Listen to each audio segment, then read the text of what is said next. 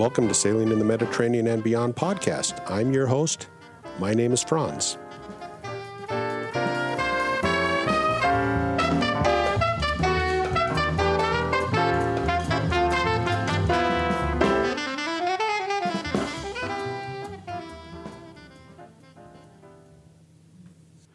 A few weeks ago, I had the opportunity of flying back to Chicago. Well, actually, I needed to go back to Chicago for a one-day conference.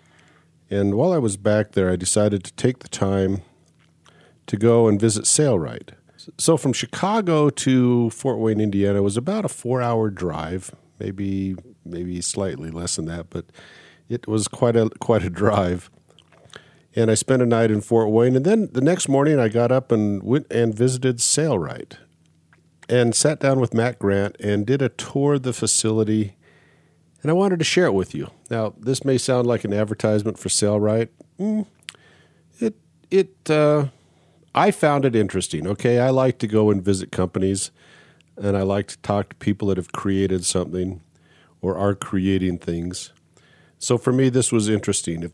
So this was an on-site interview, and I did it with my little handheld recorder. So the audio quality is not going to be as good as my normal audio quality because the conditions were not studio conditions. They were just handheld, just walking around, holding up the recorder, putting it between us, and carrying on a discussion. So first of all, I went into his conference room.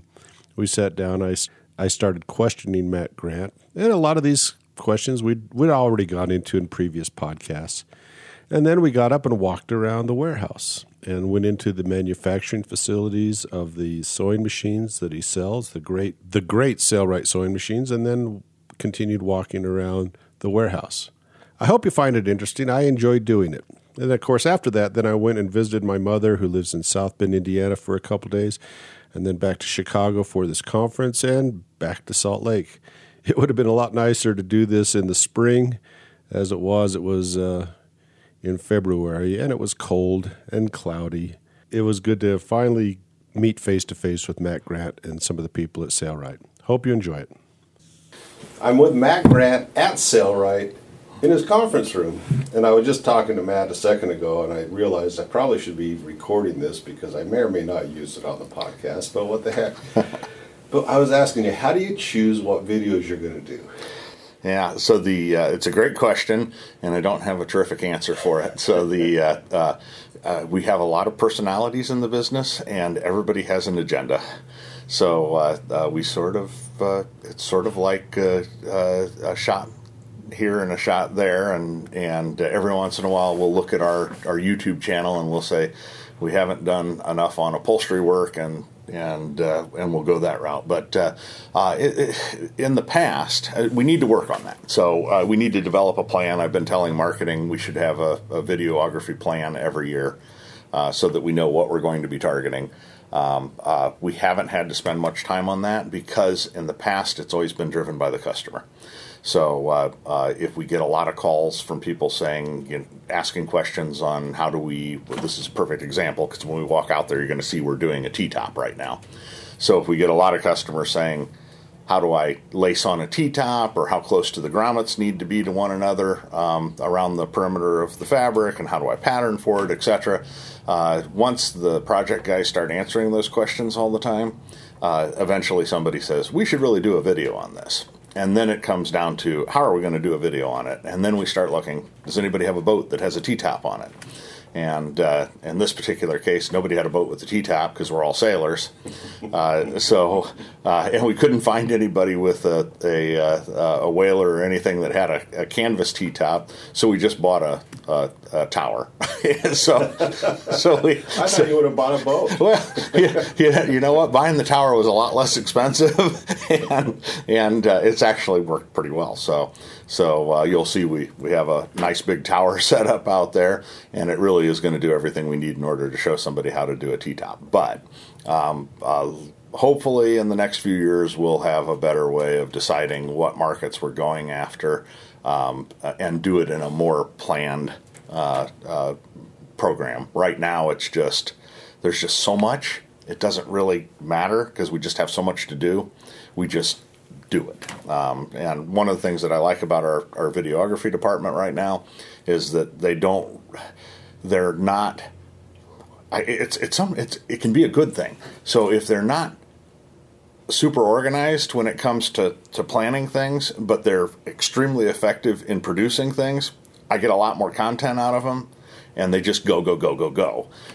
When we do more planning for things, we have a tendency to spend a lot more time figuring out, okay, well, when do we exactly want to release this, and so forth and so on, and we end up with a lot less content. So right now, I'll take the content over the planning, but at some point, we need to be thinking about that, because our growth on YouTube is very sporadic depending upon what we put out and when we put it out.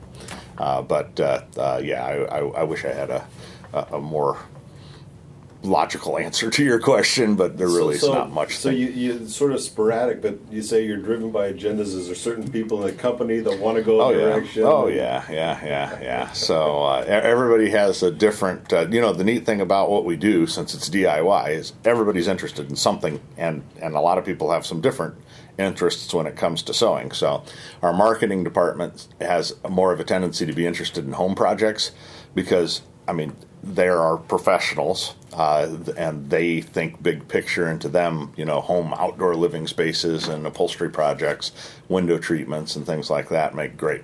They're just huge appeal to it. Lots of numbers in it.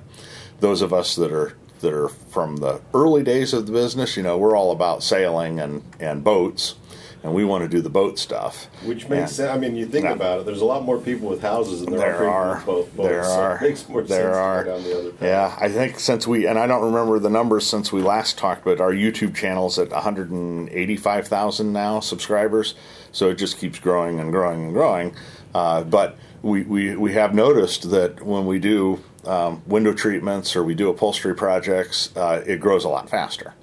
So even the boating guys sometimes are like, well, maybe we should do more of the outdoor living stuff or the upholstery stuff, because it does grow our channel. But when we do the marine stuff, they're usually bigger projects. They're things that our customers are well-entrenched customers are doing on a day-to-day basis. So even if we only get 4,000 to 6,000 views on a video like a T-top, we're going to sell supplies from that. It's just going to happen. Whereas for the household stuff, sometimes it's just you have an audience. It's like home and garden television.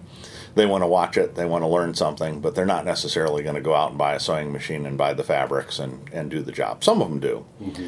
But that direct relationship between video and purchase is not as good outside of the marine market. And I think a lot of that is because that's our marketplace. Yeah. And it's also because that's what our primary product line caters to. So, well, your name, Sail Right, implies sailing. So, yeah.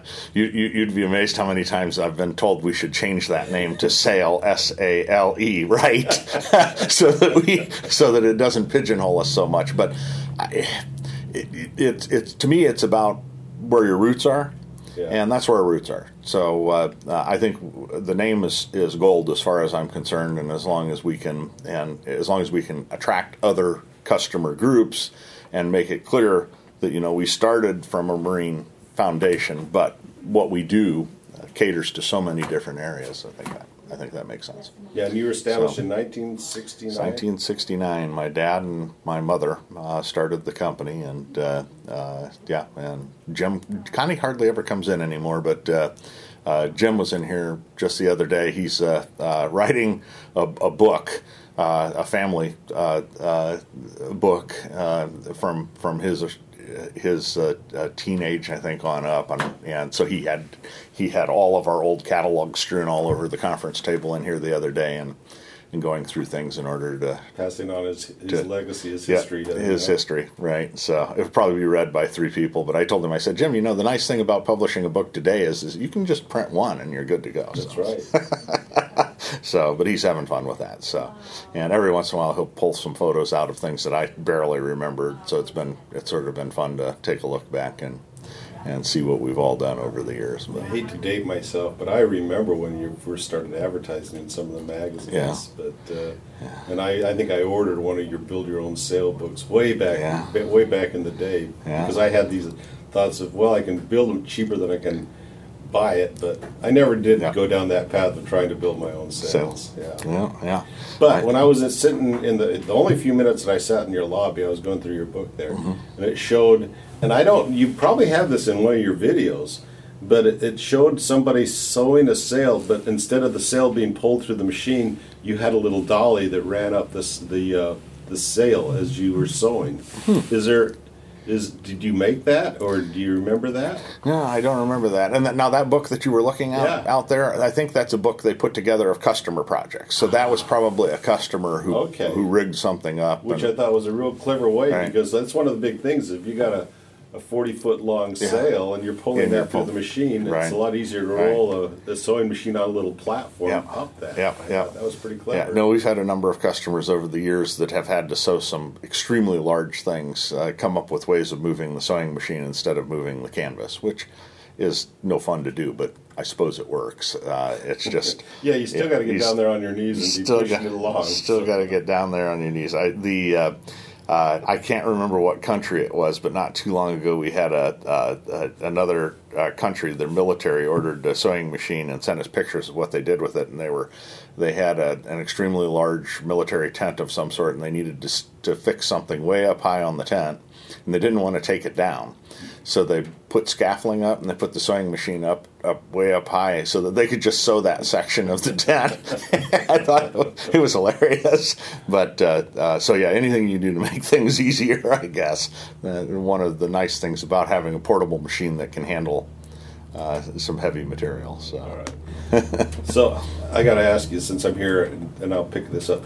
I bought some zippers from you because my full cover on my boat, the zippers, I don't think it was the zippers that gave way. Again, it comes down to the thread that holds the zippers onto the material. It's exposed 8 months a year and it deteriorates.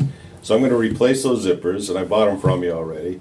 What thread should I use for that? Should I use, because we talked about this on the last time we talked on the podcast, but I just want to make sure I have 2 spools of the Teflon, the Tenera thread. Yeah. Is that going to be the best stuff to use on this? Yeah. Because it's going straight up and down on these things. Yeah. Okay. Yeah. Normally, you'd use, depending upon where you are, the common thread to use would be a polyester, which is what gives up, and a V92 weight, right? Yeah. And it would give up, right?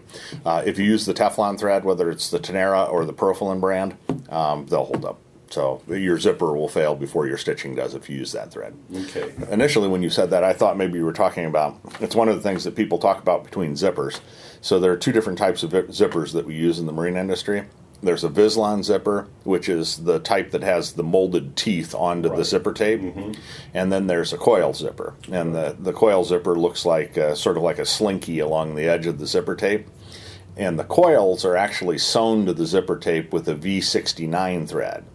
So even though both are used in the marine industry, sometimes people think that the stitching from the production of the canvas work failed, when instead it's the stitching that holds the coil to the zipper tape that the manufacturer used that fails. So just a fact here, most of us use Vislon zipper because that 69 weight thread would be the first thing to fail on a coil zipper unless you have it protected in some manner. But you'll still see the coil zipper used in marine because it bends curves and this much is better. Straight up and straight down on the covers. So you'd want to use the Vislon for that. But if you use your Tenera thread, you won't have the stitching fail. It'll be the zipper or the canvas. Now those 2 threads, we talked about this. I'm just going to go over this one more time. The Tenera thread, and then there's a new thread that you're using that you actually like more, though, right? Well, they're different. So Tenera thread is the one that is well known because it's by Gore-Tex, right? And they were, I think they were the first to come out with that type of a lifetime thread. The problem that it works great on rotary hook machines. On oscillating hook sewing machines, which is primarily what we sell, it can be finicky. So we started working with a thread that comes from overseas. I can't remember exactly where anymore, but it's a lensing product called Profilin, and we import it directly, and we sell it under that brand as a Sailrite product. Oh, okay. And it is still a Teflon thread, so it still has all of the same properties and will last lifetime. Is but it easier to sew with? it's easier to sew with, and I can't tell you exactly why. Okay. It basically, if you think about a Teflon, it's super slippery, and that's counterproductive to the way stitching works for a sewing machine. If the idea behind the way a sewing machine works is that when the needle comes down, there's an element of friction that holds the thread on one side of the needle and allows it to slip on the other side when the needle is retracted from the fabric. And that slipping and capturing of the thread creates the loop that the hook picks up. If your thread is Teflon and you don't get that sticking, you can get the slipping obviously, but you don't get the sticking on the other side. You don't get a loop as large for the hook to catch. Okay. So that's one possibility, but Teflon is Teflon, so theoretically both threads should perform the same way regardless of that element. However, the twist of the thread or the way they make the thread has a tendency to determine how it actually curls on the underside of the machine too. So even if it creates a loop, if that loop has a tendency to want to curl away or curl forward, that can also impact whether the hook can catch it. Okay. Now, on a rotary hook machine, that doesn't seem to make a difference, but on an oscillating hook machine where the hook is just going back and forth to catch the loop of thread, if that loop curls away one way or the other, you can get more skip stitches. What we find with the Profilin is we don't have that curling issue as much, and as a result, we don't skip stitches. Right. So our current, though we love Tenera thread, and because it really started this whole lifetime thing, our current approach is to tell people if you've got a rotary hook machine like the Fabricator or the old Sailrite Sailmaker or any of the old rotary hook machines or even new rotary hook machines, Tenera's fine. If you've got an oscillating hook like the Ultrafeed series, then you should get the Profilin thread. All right, so I'm going to pick up a that works couple well. of spools of that while I'm here. Profilin thread. Good. Now, you don't have, so I came here, it's basically a big warehouse, and you don't have a store here. Nope. So, and we're right on a highway. I know, you're right on the highway. So it's on my bucket list. Oh, is it? Okay. Yeah, I don't know if we'll do it or not.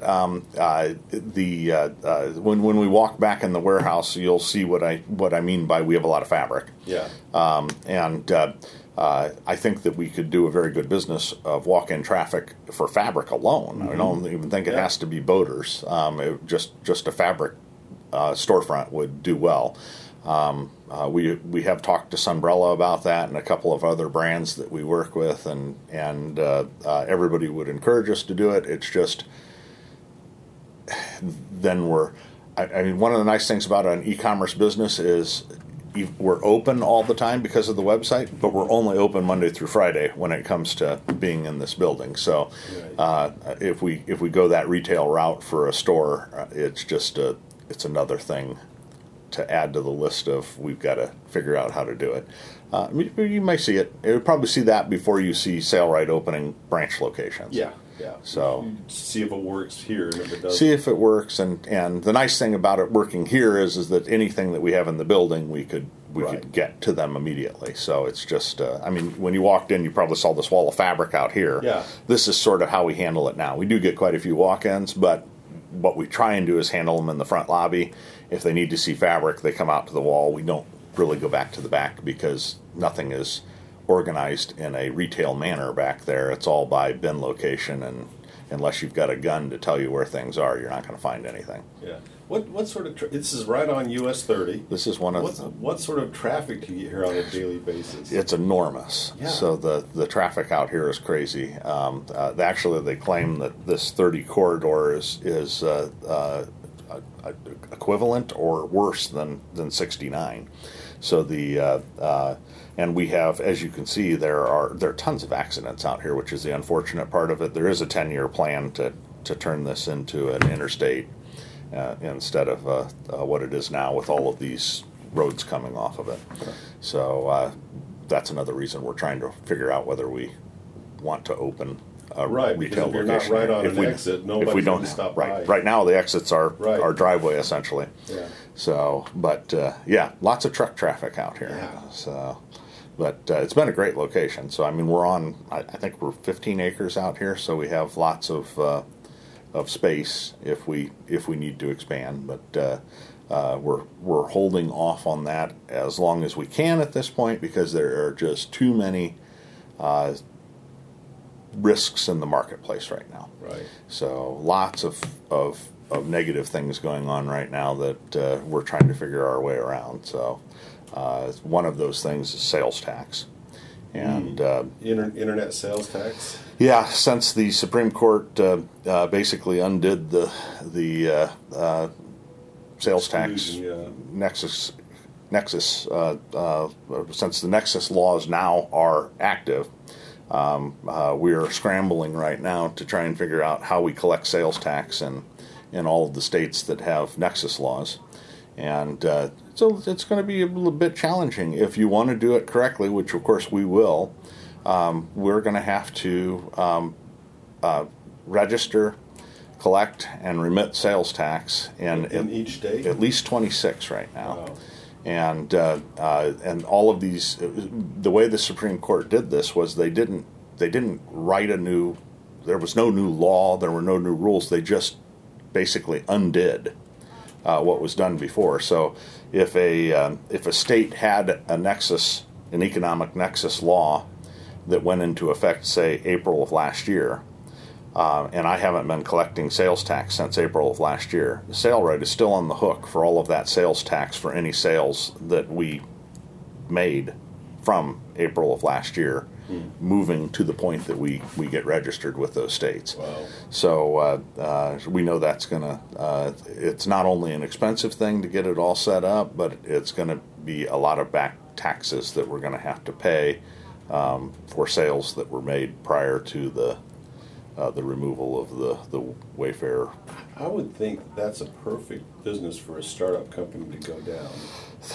There were companies that started up thinking about sales tax like Avalara years and years ago, and they're overwhelmed right now.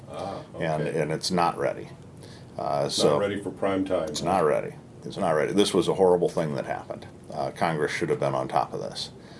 So for companies like ours that are visible and that sell to so many states, it's a big problem. So that's one of the things that we're working through right now, and there are several other things that tariffs are a big problem right now with the trade war. We have numerous products that we import that have tariffs attached to them. So what's the biggest country you import from? Probably China. Oh, is it? Okay. So, which of course. Is that where your machines' heads are made, or in China? The rough assembled component comes from China. Some of the other components, motors, are from Taiwan. There are a lot of U.S. parts that we have made even here locally. A lot of the injection molded parts are done just up the road. Yeah, you're right, in Injection Molding Alley. I mean, right. I worked one night at an injection molding machine company when I was, and they all make it for trailers. That's where most of these companies around here make it for the RV industry. Right. Yeah. I lasted one night because it was an all-night shift, and I was working lifeguard during the day, and I thought, I can work all night long, and I lasted one night, and I said, okay, I can't do this. But yeah, there's a lot of injection molding in this area. That and machining. Okay. So we have a lot of orthopedics in this area, so the Warsaw area is well known for that. So we get a lot of Swiss machines that can do small parts, so a lot of our components come for the important, really finely made components come from local machining companies, or CNC operations. So so we just basically take all those components and we put them together into a package, and then provide the instructions and the video support, and then support it and make sure that it runs so that our customers can buy the other stuff that we sell. Do you assemble the machines here? We'll walk back there so you can see how that process works. But I would definitely say now the head comes to us roughly assembled. Right. So we have the bushings in place, and the primary shafts and the primary components are there. But there's I consider us to be tuners when it comes to that. So in other words, rarely are they polished or assembled in a manner where they turn over appropriately. So we're pulling shafts all the time polishing. You'll see there's a mini mill back there, and they're pulling things out and remachining things. And then when we put it all back together again, that's in our first room of assembly. They make sure that everything is turning over freely and properly assembled, and they put the motors on and a number of cover plates, and they put the Easy Set stitch length plates on, a lot of things that are proprietary to us. And then they go to the tuning room, and in the tuning room, what they do once everything is assembled is they make sure that everything is set where it needs to be set. So they'll set the cams, set any of the the presser foot height, the needle bars, the driver rotation, the timing gap, all of the rest of that. They tune it. And then once they're done tuning it, then it goes to sew off. They sew off. When they're done, then it comes out, and then it goes to packaging. Yeah, when I got my machine, it came with a really thick set of material that showed that they'd stitched it back and forth, and it wasn't skipping stitches. So obviously that's part of your quality control is to make sure that when you get a machine that you know that it's tuned at that point in time, and all you can do is screw it up from there. It is tuned properly when it goes out the door. Now, some people screw them up right away, and some people never screw them up. But we don't mind it either way. To be honest with you, the people that really push things immediately and do the wrong things, they just learn quicker. Yeah. So then we have to walk them through things. But some of these guys just want to know how to. I mean, our customers want to understand how things work. Yeah. And that's one of the beauties of doing videos the way we do them, is that it's a lot easier to explain to somebody through a video with photography or with video, I guess, how something works than it is to try and explain it over the phone. And, it's much better than a manual. Watching somebody do it. And I want to ask you that. How long have you been making videos? Oh, jeez. It really started. My brother Eric and my father got on this video kick at one point and just thought it was what we should do. And so that wasn't my idea, so I can't claim credit for it. Eric really took the video part of the business to the extent that it is now. And that would have been, let's see, it was a long time ago. It would have been probably 15 years ago, right maybe? At the start of YouTube, then it sounds yeah. As a matter of fact, we didn't start with YouTube. You did? We started with Silverlight, and there was a big argument as to whether we should go to YouTube from Silverlight, and I was against YouTube, because at the time with Silverlight we owned the video content, right? And my concern with YouTube was that they host all of the video, and people can copy it. Well, it wasn't so much about copying it at the time. It was about what if they just disappear. So, because once you do all this video, if you lose it, you're sort of, where are you? Right. So my concern was about the stability of YouTube. Which still, I think, is a concern, because companies can change their policies all the time. And they could say, well, if you want to have your videos up here, you're going to have to now pay us. I just wish that I had put a couple of paychecks in YouTube and just quit working at the time. Same thing with Google and so obviously YouTube did not go away, and their platform works really well because as you know, we don't have to pay to put video out there. It's free. As a matter of fact, we make money on advertisements on YouTube. Oh, you actually do? So people actually watch your ads enough? Well, yeah. So the ads, we put ads at the beginning of the videos like most everybody does. And if you watch those ads, it contributes to a payment that we get from YouTube for. And I will actually, on a channel I like yours, I'll actually watch the ads. because I say, you know what, we got to reward good content somehow. And I know, it's not much, but at least you get something for it. So. I was completely against I've been wrong on the video front pretty much since the beginning. I was completely against the ad revenue when somebody proposed that we do that, but it helps. I'll tell you, the problem with video is that since we've been doing it for so many years, it's not a once and done thing. Everything changes. I mean, the quality of the video, the quality of the sound, the techniques, the materials that are available. So what we're finding now is we're not just doing new videos, we're having to redo old videos. And as we do that, in order to keep up with things, there's a pretty big investment that goes into that. So we have 2 videographers here now, and that's what they do. And who are they? Actually, it's my brother, Eric, still, Eric, okay. and his son, Seth, who's following in his footsteps. So both of them, obviously, they work really well together. And they're producing very good content. And it is, I don't know why I didn't see it in the early days, because content is so important to the business. It has been a very important driver to what we do here. The problem now, and the only reason it's working so well for us now, is that we've been in the game so long that our subscribers we have a huge, loyal group of subscribers. Thank you very much to all those subscribers. And if we didn't have that, it would be harder today, because there is so much content on YouTube now that it's just like Google. I mean, in the early days, you could put a page out that was relatively well done with proper keywords and meta descriptions, and you could get decent ranking. Same thing with videos in the past. You just did a video and it popped up because there were so few videos. Right. But now, even in our marketplace, which is a very unique marketplace, there is a lot of clutter. Sometimes it's hard to get your video to the top of things, especially if it's in a category that is large. So when we do window treatments and we do upholstery stuff, I mean, there's a lot of stuff out there. So without that subscriber base, it would be much tougher to reach the group of people that we're reaching now. But content is still king, and we're doing other things with content now. So we do this Meet Our Customers, which if you haven't looked at that, I think those stories are fantastic. The last one was on a guy that biking is his hobby, and he turned it into making bags for bikes.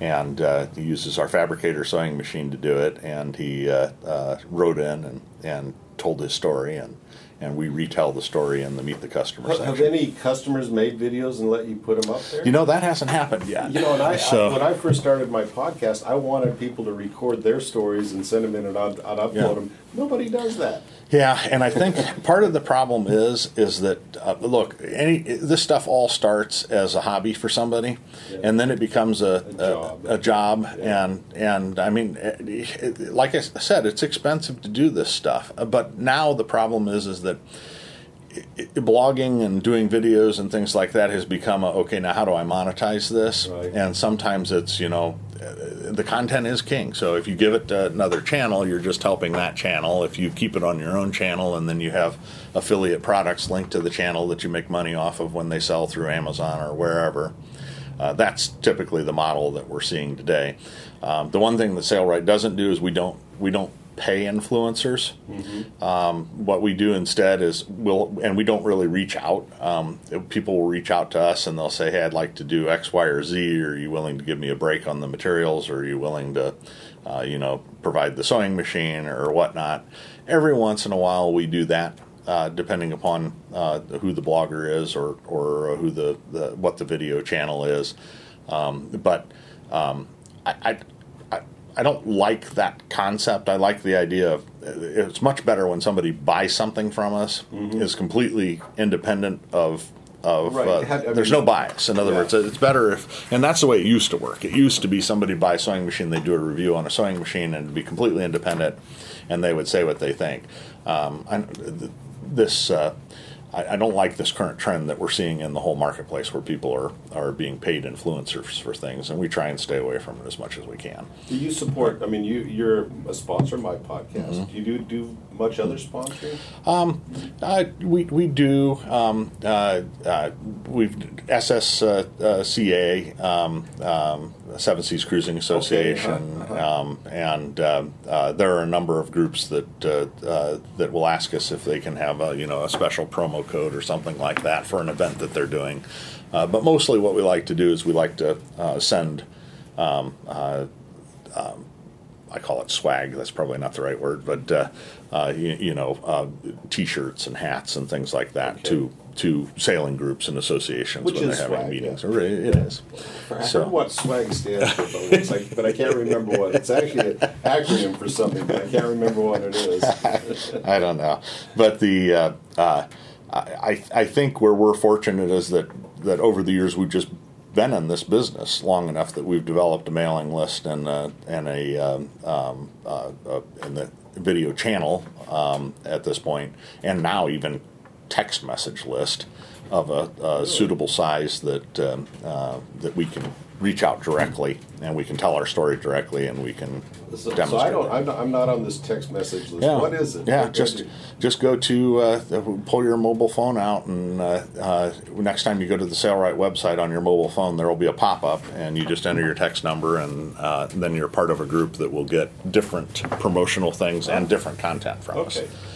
So I've got a young and very progressive marketing department. So believe me, that's not something I would have started either, but it makes sense. I mean, the email is probably is still important, but it's not as immediate as text messaging.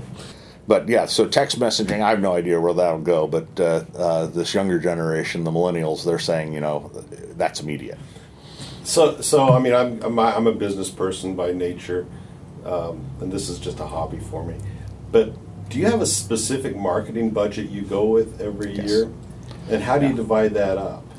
Lots of different fronts. Do you consider your YouTube videos part of that marketing budget? We do not. Oh. Not YouTube video. Okay, so we have a marketing budget and we have a videography budget. Okay. So those two departments, even though you would think they would work together, are really separate here. Because there's just too much. I mean, Right. It's hard to do all of that, and marketing does have to be more organized when it comes to campaigns that we're running, ads that we're doing. I mean, there's a calendar that's involved there. Okay. And it is important that we maintain a pretty strict budget on a variety of things there because it can get out of hand very quickly. So, for instance, YouTube, or not YouTube, Google. Mm-hmm. So YouTube really doesn't really have much of a line item because it doesn't cost. So what costs is the equipment to produce the videos and the time, and then the effort to render the video content to put it out on YouTube. But you're not paying YouTube for a service. But when we talk about Google, for Google Shopping or Google AdWords, or any of those other platforms, social platforms that have advertising monetized mechanisms, those we do pay for. So Google's probably one of our highest line items on the budget. Okay. Because when you go out to Google and you search for something and you see those pictures pop up of those items, when you click on that, you're potentially going to that product to buy that item from that company, but at the same time you're paying Google for that click. So when you see an AdWord where it says, SailRight sells umbrella fabric in stock, et cetera, we have 13,000 colors or whatever it is, and you click on that, which brings you to that particular page on our website, we pay for that click. So, out of curiosity, what's your average pay-per-click? I would know this in the past, but fortunately we're big enough I don't have to do all of this stuff anymore. But this is how old I am. I was the one that started the pay-per-click campaign for SailRight when Google first started doing this. And when Google first started doing it, I paid nothing. It was all free. Okay. So and then I remember when it went to 5 cents a click. And I thought, okay, it's still worth 5 cents a click. And now, of course, if you do any of it, you know that it's now all competition. Yeah. It's based on who else is looking for those clicks and what they're willing to pay. We're not in an industry where we're paying like you would for tennis shoes. I know some of those things, those clicks are going for, I don't know what the numbers are anymore, but more than we're paying. Yeah. We're probably averaging no more than $1.50 a click, no more than that. And in many cases, we're probably paying 50 cents a click in that range. So, but it's a lot more than free. Yeah. And once you get enough of a click, Yeah, when I do cost a goes up. Google search and I find a company that's got a paid click, and then I see right below it their actual website. Organic. I'll usually go right to their website because I don't want them to pay for that Yeah. click if I can do that. Yep. I do the same thing, and the company would definitely appreciate that you do that. Exactly. But the assumption is that most people don't know that. Yeah. And you still, if you're top of page, I mean, if somebody doesn't know that and they click my top of page link, that's what I put it out there for. So we expect we're going to have to pay for that because customer acquisition cost now. I mean, it's not cheap to acquire a new customer. And if you ask me that number, I'm going to tell you I don't know what that is either. I'd have to ask somebody in marketing. But it's very important these days to, once you get a customer to place the first order, to keep that customer happy and hope that they place more orders because you probably don't make any money on the first order, given the acquisition costs these days, especially given all of the fronts that we have to advertise through. Now, is your son in charge of marketing now? No. Oh, well, he is. My son co-manages marketing with a gal by the name of Amanda. Okay. And they have split the department. So Amanda handles more of the staff and the calendar-related component of the marketing department, and Zach handles more of the electronic side when it comes to Google Shopping, social, and Bronto, we call it, which is our email marketing platform. How many? This is a family business. Mm-hmm. How many family members work in the business? Let's see. So 1, 2, 3, 4, 5, 6. Six. Six. And how many employees do you have altogether? It depends upon the time of the year, but this last season we topped out at 67. We're probably running around 55 right now, but this time of the year we never lay anybody off, and we don't. We do unfortunately let people go, but for good reason when that happens. But we never lay off. So through natural turnover and hiring cycle, typically season will hit we should hit probably close to 70 this year. Okay. But it works pretty well. And then we have a lot of teachers and that come in, and college students that come in during the busy season and have done it year after year after year after year. So that's been really nice because those people, when they come in, they help us to take care of the additional boost in business because of the seasonal component. So your busy season is the summer season. Yeah.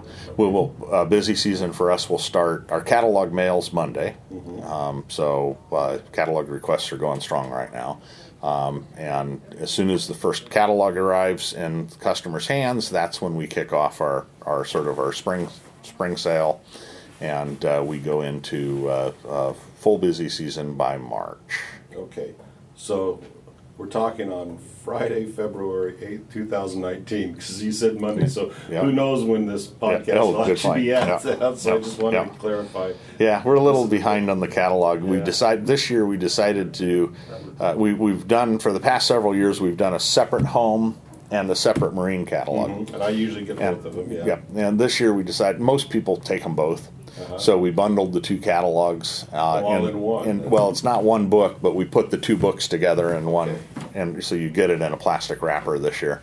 And so it slowed us down a little bit because we had to prepare both books at the same time. Your printing budget must be huge. Yeah, printing is such a small part of anything anymore. Printing is really, that's the one area where costs have gone down, if anything, because I think just the efficiencies in printing have gone way up. But it's full color catalogs you put out. That catalog probably no more than a buck a copy. Really? So it's not bad. If you print enough of them, the costs are just really low on something like that. The cost of the printing is nothing relative to the cost of distributing. Shipping. Shipping it is much more expensive, and then the cost of preparing it. It takes us. We start on the catalog about mid-year. We probably have 4 to 6 months full-time for a group of people. Every year we produce that catalog. You do all the color photographs yourself? We do all the photography. We have 2 photographers here on staff. We do all of the text copy. We do all of the layout. When we send it to the printer, we just send the files and say this is what needs to be printed. So it's the whole 9 yards are done here. Is the printing done locally, or is it? We have been using the same printer for the last probably 8 years, but they're not local. I mean, unfortunately, we have to. We're using. I guess it really doesn't web matter presses. because it's all electronic digits going somewhere, wherever it's going to be. It's all printed. electronic, and we don't even we rarely distribute the catalog from here. In other words, when they print it, we get a certain number of them in here to put with orders. But actually, the way it works today is. They hold the catalog in warehouse, and we send the mailing list, and they ship it out. So it much easier than the old days of getting a big stack of pull pallets off and then have somebody stand there and label them and manually bag them and then take them to the post office and yeah. It's a process, but catalog is not nearly as important as it used to be in our business. When we run out of catalogs, I don't hear about it like I used to, but there are still a lot of customers that appreciate having the book. It's a wish book in a lot of ways. Yeah. And I don't know if that was one of Sears' mistakes, but I sure liked getting the Sears catalog, and when they stopped doing it, it sort of made them feel like everybody else. So, as long as the cost of the catalog is justifiable, and we'll continue to do them forever, at least as long as I'm here. That would be my goal. Okay. And I enjoy doing catalogs. And the other thing that's nice about doing a catalog, which I think a lot of companies lose sight of, is that a catalog is a great way to go up and go through your entire product line, and while you're making changes, shore up your website at the same time. When you have thousands of products online, it's very easy to think in terms of that's done, but it's never really done. So when you're reading a catalog, which I still read and edit the catalog every year, when you read the catalog and you read something and you think that's not right, what I do is I go through and I make corrections, and then I put notes on it saying, hey, we need to update this on the website as well. So it gives us that ability to keep the content solid, and I think that's so important for the consumer today. There's so much junk on the internet that's just either not valid, not for sale, 10-year-old product, or we don't do things that way. We make sure that what we have on the website is completely relevant and completely available, so we don't leave ancient product out there. You got so much inventory. How do you you have to run this as a business. Inventory is expensive to carry. Are you able to carry it on consignment, or do you have to buy it and just put it in your warehouse and hope it sells? We buy it. We don't. There are a couple things we don't do here at SailRight that I think are extremely important. We don't drop ship, except for a very small number of products that have shipping issues. So, for instance, if you had a furling unit that is coiled, you don't want to put a coiled furling unit on the floor and let it sit there for even 3 weeks because it will develop a memory, so those sort of things we have to drop ship. But anything related to fabric, sewing machines, sewing notions, all those supplies, we buy it all, stock it, and we hope that it turns. And this is not a market where you have high turns. Sometimes stuff sits around for a while. So it's but over the years we've figured out how it works and what things we can justify really stocking deep and what things we have to go more of a just-in-time manner. But the consumer today, when they see something that they want it, and they want to know they're going to get it consistently. And so many other fabric companies out there right now, which we do consider ourselves to be a fabric company as well, will drop ship so that they can put thousands and thousands of fabrics on their website. And what they forget is that there's a contingent to that. You may have all of those supplies, but you cannot provide the service that the customer wants when you don't stock the fabric, because you're relying on somebody else to get it to them. So if your supplier doesn't have it, or your supplier sends them the wrong product, or it went out of stock and you didn't know it, you've got an unhappy customer that you can't give a real answer to because you don't know really what's going on because it's not housed within your facility. So We won't ever go to a drop ship model for things like fabric. It does mean that we'll probably never have as many SKUs of fabric as some of our fabric competitors, but you can be sure when you come to our site that that fabric is either on the shelf or due in any day, and we give you that transparency too on our website. It'll tell you exactly how many yards we have in stock, and it also will say more coming and give you the date that we're expecting more to come in, and that's all managed through our back-end system, and it's very accurate. So we work on that very hard because we don't want to be answering those questions over the phone. We want it to be transparent to the consumer. And we do run out of things from time to time. Okay. But when that happens, right now we're having a problem with foam. But it's because our foam manufacturer, their cutting equipment broke down. So all we can do is, there's no middleman, so I can't go somewhere else for it. I mean, one of the things that we try and do is we try and buy from the source so that we can give our customers the best price. The downside to that is that sometimes when you can't get it from the source, you have to wait until things are resolved. But it's I like the model, and as long as we can afford to stock the inventory, it's a good model. And you'll see we have a lot of inventory. All right, let's go take a look. Let's take a look. All right. Do you get a lot of call-in? We do actually. It's changed a lot in the past few years. We're probably 70% e-commerce at this point, Okay. but 30% call-in. But call-in is important. We get orders through the phone, but what we get more of through the phone is questions. Yeah. And so that's one of the things that our customers value about being able to pick up the phone and talk to somebody is that. Yeah, it makes a big difference to me. Somebody. Yeah. So, but a lot of times they'll call in and they'll talk to somebody and then they'll place the order online. So, which is fine with us. Mm-hmm. Yeah. So here's the line. Yeah, we don't do a lot with line anymore. Okay. We do the core things that we need to do in StaySet, but this is all samples. Oh, really? Yeah. So the if you, it's hard to see exactly what you're getting through a photo on the website or whatnot. So we do 6x6 samples. Yeah, I was always wondering about that for material because you never really know if it really is what you're looking for in a picture on a website. Yep. Yeah, okay. Yep. So we sell a lot of samples, and we do sell samples. Samples Okay. are $2 a piece. Which is a lot cheaper than buying a yard of It fabric. is. Yeah. And if we gave them away, we would never be able to keep up on samples. But I think we have, I don't know, we probably have 6,000 samples, and these are all skewed as inventory items. Okay. So they have to be done that way in order to efficiently pick and ship them. So this, you asked about photography earlier. Right. So basically from here over to this section, and then the room in here are all photography for everything from small products to larger. Yeah. So, yeah, you know, I've seen this guy. Hi, I'm Franz Amundsen. I've seen you on videos many times. Mediterranean.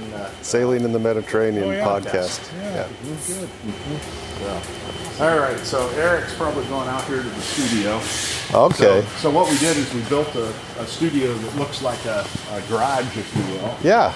And there's the tower I was telling you about. Yeah. Okay. So this will be doing a T-top out of stamoid. And what they're doing right now is getting ready to lace it on. So, Stamoid? Stamoid. It's Ferrari Stamoid. It's sort of the queen of vinyl. So, okay. yeah, if you feel this. I gotta center it this way. I gotta center for So it's just a really high quality vinyl. Oh, yeah. Yeah, that is a lot different than most of the vinyl I've So here. it's not super tight. So they did. So yesterday and the day before they did the patterning and then the cutting, and then they did the sewing, and the first ground installation, and now they'll video the installation of it on the top. But a lot easier than bringing a boat in. Yeah. Yeah. Yeah, seafood. So when they're doing the video, what they'll do is they will decide what machine they're going to do it on. So we flip back and forth between machines because, of course, we're trying to support. And people, that's a great thing to do, by the way. When we show a project on our own equipment, you're really showing how you make use of that machine. So they did this on the LS1 Ultra Feed, but sometimes they'll kick a fabricator or You got all the machines sitting right here to throw on the set then, huh? Pull them in and go. And what's this one here? This is when last I talked to you, I told you there was stuff I couldn't tell you about. Okay. This is a private labeled machine that we've done for Tandy Leather. Oh, okay, So okay. We're in all 125 Tandy Leather stores. It's called the Craft Tool Stitchmaster.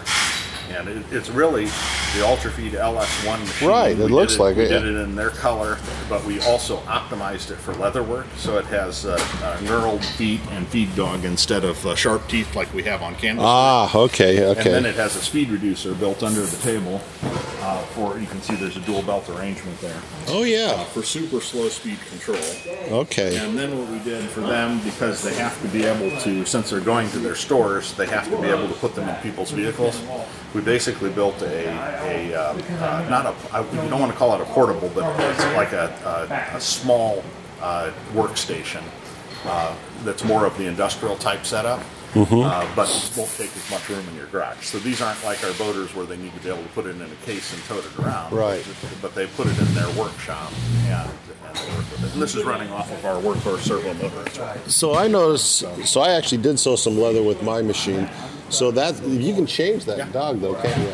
Both the feed and the dog you can So you could basically turn an LS1 right into this if you wanted to. can, Except for the down, this back here. The speed reducer, the tabletop, the legs, and some of the custom stuff that we did with the belt setup on this machine are completely proprietary to Tandy. Okay, okay. And we won't sell those things separately, so we're supporting them as much as we can in providing this machine for leather work. But you can buy this tabletop. You could here. get that table, no speed reducer though, and the speed Okay. reducer makes a huge difference. Oh, yeah, and I for think the leather. compact size for leather makes a lot of sense too. So Right. you can come close, but you'll not get the same thing. So Yeah, if you want a true if you want a leather machine, buy a leather machine, right? Yeah. And so back here, this is just where when machines come out of the sewing machine department, they get boxed back here. Okay. Hi, how are you this morning? This one doesn't have a toolkit. Oh, so you get that fixed. So when the machines come out of the department, all of the technicians sign off on which machines they've done because they're proud of what they've done, and they also we want the consumer to know that it was done by so and so. But yeah, you can see the samples the way they come out. So this would be after the saw-off stage, and then Ashley back here, she puts the packages together before they go to final boxing. And these guys are doing the tuning back here. Okay. So this is after the machines have been set to turn over, and depending upon the day, they're doing different models. Today it looks like we're all doing Ultrafeeds. So some straight stitches and zigzags, and Does it just go from one station to the next station? no. So all these guys are doing One at a independent time? tuning. Okay. So what they'll do the tuning, and then they'll do the sew off on their particular model that they're pulling. Okay. Back here it goes through more of a station process. So back here what they do is where's Mike? Is he in Tandyland?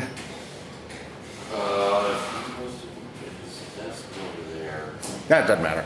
Anyway,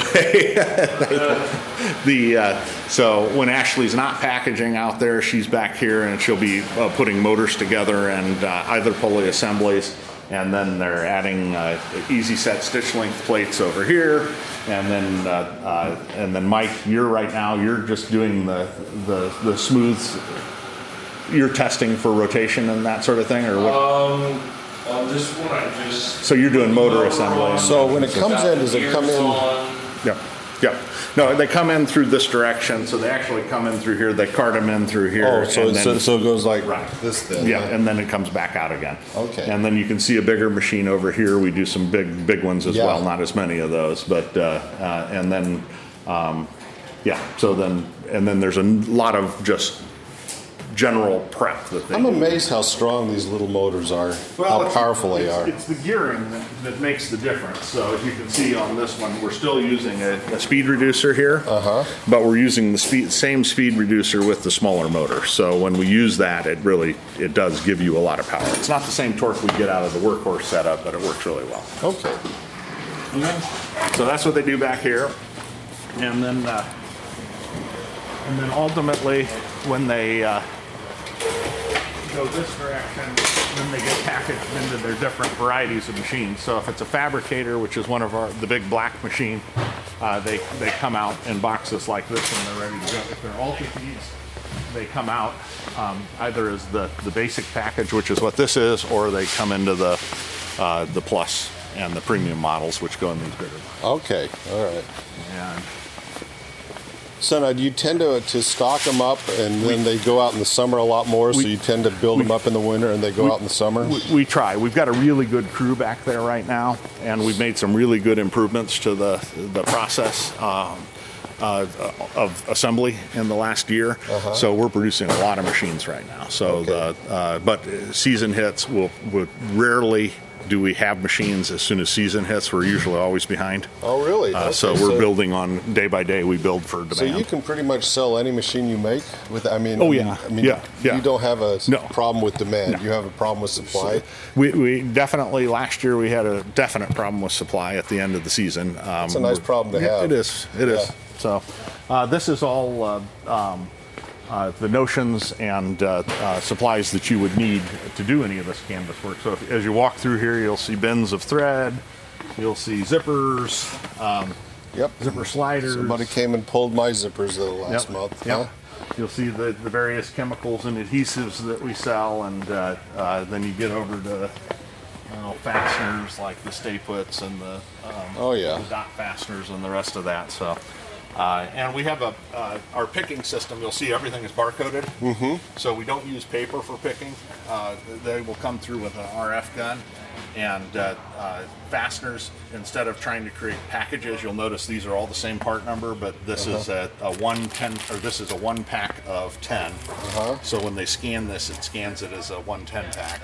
When they scan this, it scans it as a 10-10 pack, which would be 100. So yeah, that was a mistake I made when I bought my zippers, because you got the ends on the zippers, and I thought, well, I need one package for each zipper, so I ordered 4 packages. Now I got all these little crip ends, and I thought, well, I don't need all that, because I misread that.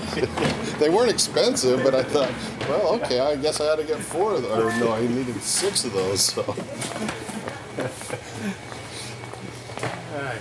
So then, all day, what they're doing is as they're picking and pulling orders is that they'll manifest them, and then they come out like this. We sell a lot of foam. Okay. I took a look at that video on the foam machine here. Yep. That's right. It's not on your website. You just sent me the link to it. Or maybe it is on the website. It might be there somewhere.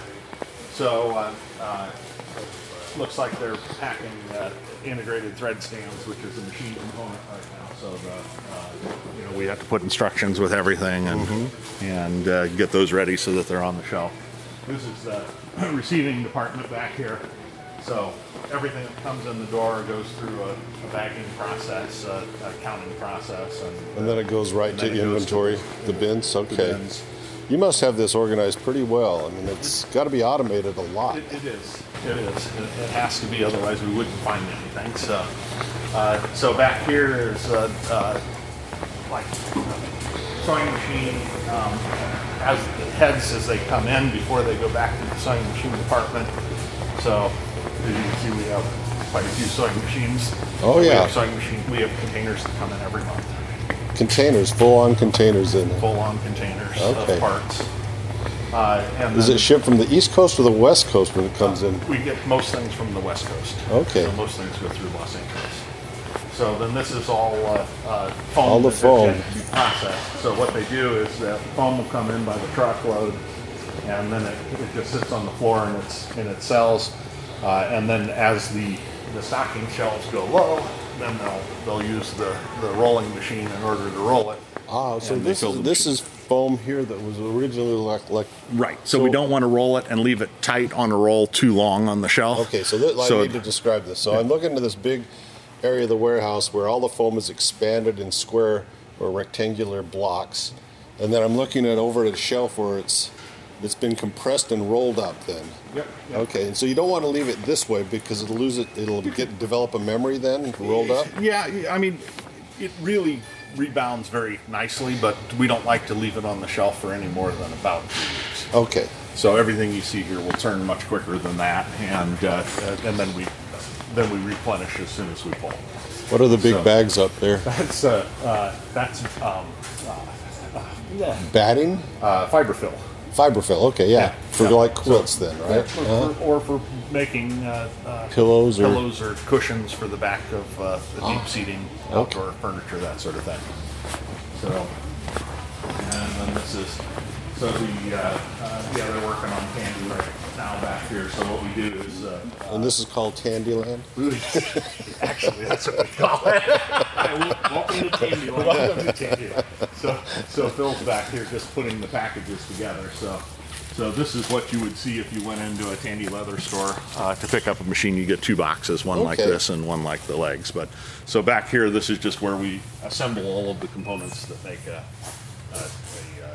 Stitchmaster machine, if you will. Okay. So, and you won't find anything about this on SailRight's website because it's All not proprietary. It's not really our But you still product, got your we still- branding on there. Well, we support it. So we are that's one of the arrangements we have with them. They sell this particular machine. We provide all the support for it. So anybody that buys one of these machines gets SailRight's famous support when it comes Okay. to sewing machines. This is what the leg box looks like for it then. So if you go into one of their stores and you want one of these machines, you can see what I mean. You get one box like that and you get one box like this, and you can stick it in your car. Yeah. And it's really an industrial table type arrangement. Yeah, and it's a nice compact little Nice. table too. Yeah. Back table. So Franz, this is Jeff. And Jeff's our sale designer. Ah, So okay. this part will be interesting to you. Yeah. So what are you doing right now, Jeff? What's this for? Sample Piper 32. It's like a custom. He's redoing it, didn't like the original. So Am I turn that off for a second, Jeff? There you go. So Jeff's been doing this. How long you been doing this now? 25 years? Well, yeah, fancy computer stuff. Huh? Yeah. Other stuff I did a long time ago. Oh yeah. Okay. So Yeah, if you look this up, it used to be a kind of like a Lego Mutton 32 footer. It was strange. Okay. Because I want something better. kind of. So what Jeff does is he does the sail design through a system called ProSail. Okay. And then once he's done with the sail design, he renders the panels on the display here. So that's showing the And actual pieces that are that'll- going to be cut out. That shows what he's already cut here. So this machine runs up and down the table and cuts the panels. So this actually cuts it then. Huh? Yeah, it cuts. So the wheel cutter here is your cutter portion, Okay. and then your pen portion for your It's for edges. stitching then. Okay. Yeah, and then we still go through because these go to customers as kits. You know, there's your seam line, okay, but he's also going to mark where it's the foot edge. So he'll put custom marking on everything, telling you where things go, so that when it goes out to a customer, they're not confused about what it is. Okay. So I'm assuming, are you laying it out right now, Jeff, so it can be shipped? yeah. Okay. So we should have walked back here earlier. Probably could have seen this thing cutting. Oh yeah. So these are the panels, so you can see how it would go to turn into a sail. And if you look at the edge of the panels, you'll see that they're not straight; they're curved. Oh yeah. So if you sight down this, you can see the curve in it. Oh yeah. And so that's what's building the three-dimensional shape when it's taped together and then sewn. So, and then he'll staple all the patch assemblies together, and then that goes out the door with all the other stuff they need to put it together. Do a lot of sales? Yeah. Jeff. Really? Jeff does this full time. It's all he does is build sales or designs and plot sales. So it's not the biggest part of the business, but it's an extremely important part of the business because it's sort of like I was telling you before. It's the history. Yeah. It's the core. It's what we've always done. And he does more than sales on this too. He'll plot covers on this for mainsail covers and foredeck bags. So we send patterned kits out for some canvas items. Do you have any competition in this? Is there anybody else that does this? I think we're pretty much the only group in the world that makes sail kits. That's what I thought. So, which is another reason I don't want to drop doing it. So Yeah, it's you got a monopoly. we're very unique. We're very unique. You got to be a special kind of person to want to make a sail kit. But the canvas side of the business is much larger, but it's still important. The guys upstairs, there are two web developers up there, and we leave them in their room alone to do their stuff all day long. But they do some very nice things for us up there. So if I called in, let's say I ordered a sheet bag kit, are those already pre-made, or do No. you always cut them up specifically for that? It depends. Some Okay. items are, so if it's an assembly item, it goes on the shelf just to be picked. If it's a kit, it has to go through a process. Okay. So like that sale would have been a kit. Okay. This is something really cool. So Noel's cutting a proprietary fabric to Sailrite.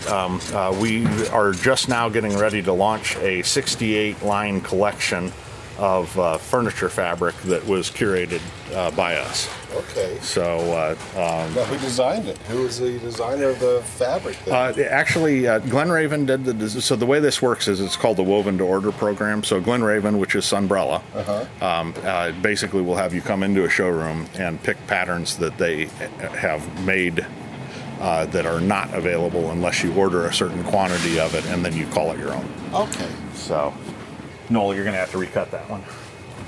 Show Vic, there's a flaw there. Give us a flaw. Yeah. Yep. They didn't give you a flaw tag. So show that to Vicky and then recut to the customer, though I don't want that to go out. Okay. All right. Good. Get this knee out of here. Yep. That's a great idea for that. Yeah. I was looking at fabric for a long time. So, we're actually, it's been on my bucket list for a long time. We're actually going to make our own book for that fabric. So we'll have it'll be called Sailrite Sunbrella Collection. And we'll have that at the boat shows. And Oh, good. it's pretty slick. So you go to the Annapolis Boat Show, right? That's the main one you go to. Annapolis, and we're doing the spring one this year too. So Okay. go to that one soon. And we're doing a class at that show this year. So for Cruisers University. Oh, really? What So- are you going to be teaching? We're going to teach. They wanted it to be a 101 level class, so we're doing a class on outdoor canvas and use of the Ultrafeed sewing machine. But we're going to actually build bags in the Bags, class. So okay. we wanted them. It's going to be hands-on. I think we have 25, 26 people that come to that. So we're going to take 4 machines and have groups of 5 or so that will sit around each machine, and they're each going to build a bag. So it should okay. be fun. Yeah. It's going to be very basic or entry level at this point. But so all of this in all these rows is just all fabric. So you'll find everything in here from the marine grade Sunbrella to your ultra leather and your ultra suede to your Pfeiffer Tex. I mean, it's all in this area. So we do what we call the smalls fabric, and then we get into the headliner and the foam pole in the back. And the way the guns work, so that people don't have to walk from here to there to there to here, is they pick in a walking order. So when an order comes in, before it makes its way to the warehouse, the order is reorganized in a walking path that's logical.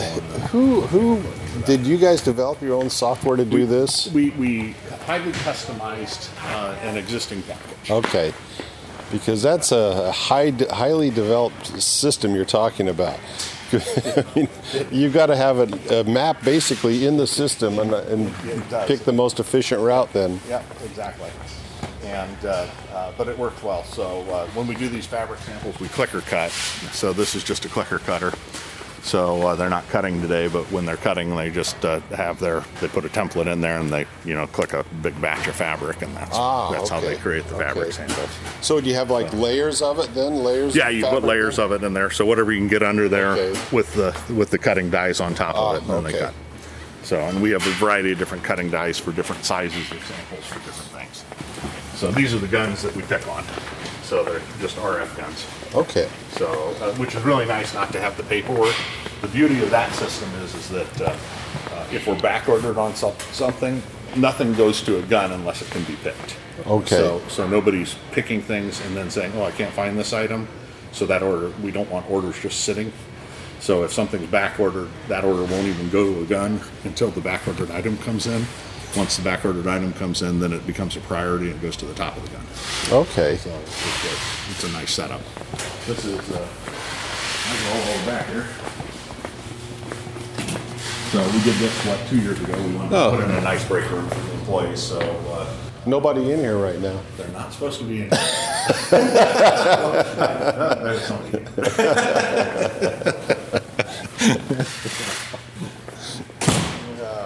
And then this is all window material. Ah, okay. So this is your strata glass and your OC crystal clear and all the rest of that.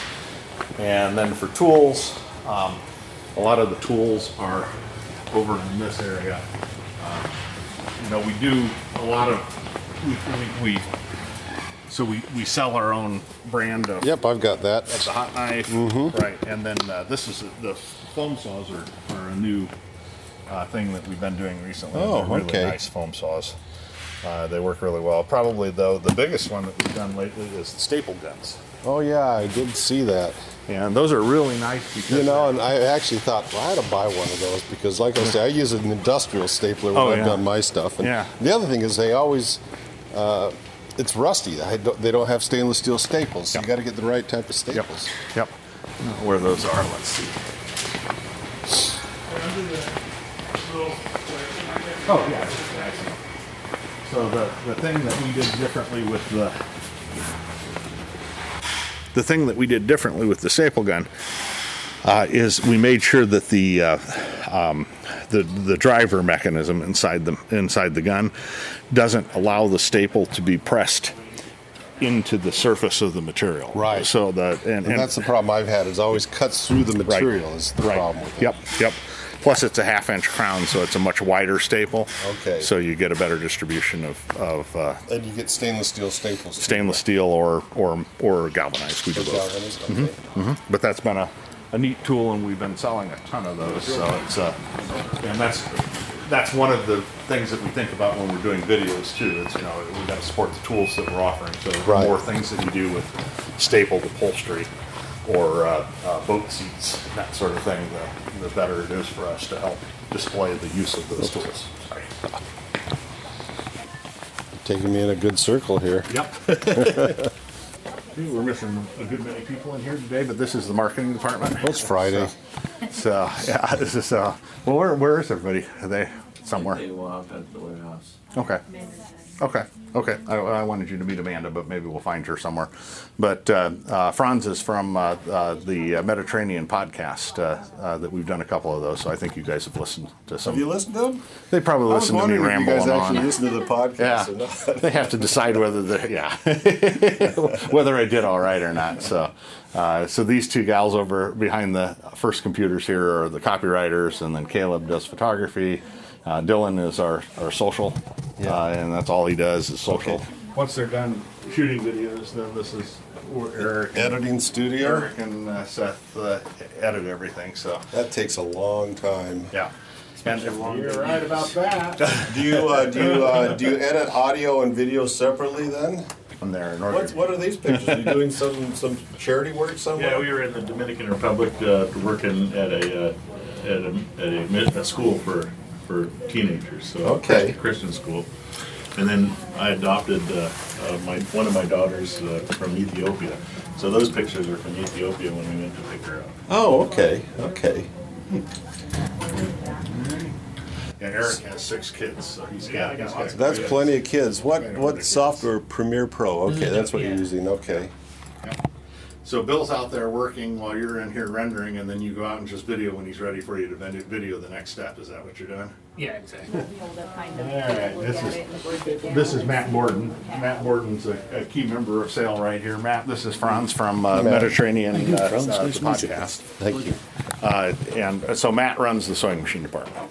So his job is to make sure. And I got one of them. One of the things, yeah. Want to make sure that everything's working well. So and then he handles all support and he's also one of the project guys too. Is that one of your first sewing machines? No, that was sort of a misguided step at one point. That was called the Sailrite Apprentice, and the idea was we wanted a really inexpensive machine that could do canvas work, but wasn't up to the capabilities of the Ultrafeed, and it worked okay, but it reminds me of how good our machines are now. Yeah. It wasn't the right approach. Sometimes you have to make a decision that your model is what your model is, and you provide a quality piece of equipment that does the job properly, and you don't try and get the lower dollar sales by coming up with something that just isn't right. So You're going to make mistakes in business. You definitely make mistakes, but I think our model now of providing what is appropriate and the right quality of product makes a big difference. Yeah.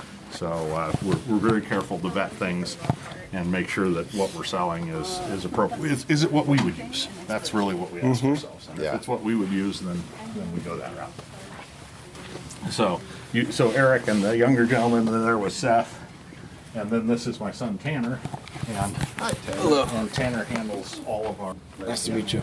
Nice to meet you. And Tanner does all of our Google AdWords, and he's involved in sales, and he's also been one of the guys that's done a lot of the work on the Tandy project. Okay. So, and I'm sure he does other things that I'm not thinking of. But you know, nice thing about it when you have your kids in the business and you don't know what they do is it means they're doing They'll what they figure should it be out, doing. right? They'll figure out what they need to do. And then, last but not least, is I don't know where she is, but my wife Hallie and business partner. Oh, okay. So she and I. She works in the business She every does. day too. She does. So, and we share the same office. So, she's here, and I'm over on the other side, and we throw things back and forth at one another as things are going. Yeah.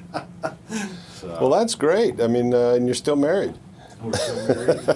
And we go home every night, and all we do when we get home is work and talk about work. So I don't know if that's healthy, but that's what we do. Yeah. So, Well, Matt, thanks so much for your time. I really appreciate yeah, it. I'm glad you finally came in to see us. That's, or you were in the area. That's awesome. So, Well, I mean, I've always wanted to come over here and see what you guys are up to anyway, so it's nice to actually take the time and come do it. So I have a whole different vision of what, you always imagine it's going to look one way and it looks totally different. This is much bigger than I'd actually expected it to be, so, yeah. well, we're very fortunate. So it's been a good run, and I'm thrilled that I've got my kids in the business now. It's been a lot more fun with the kids in the business, I'll tell you that.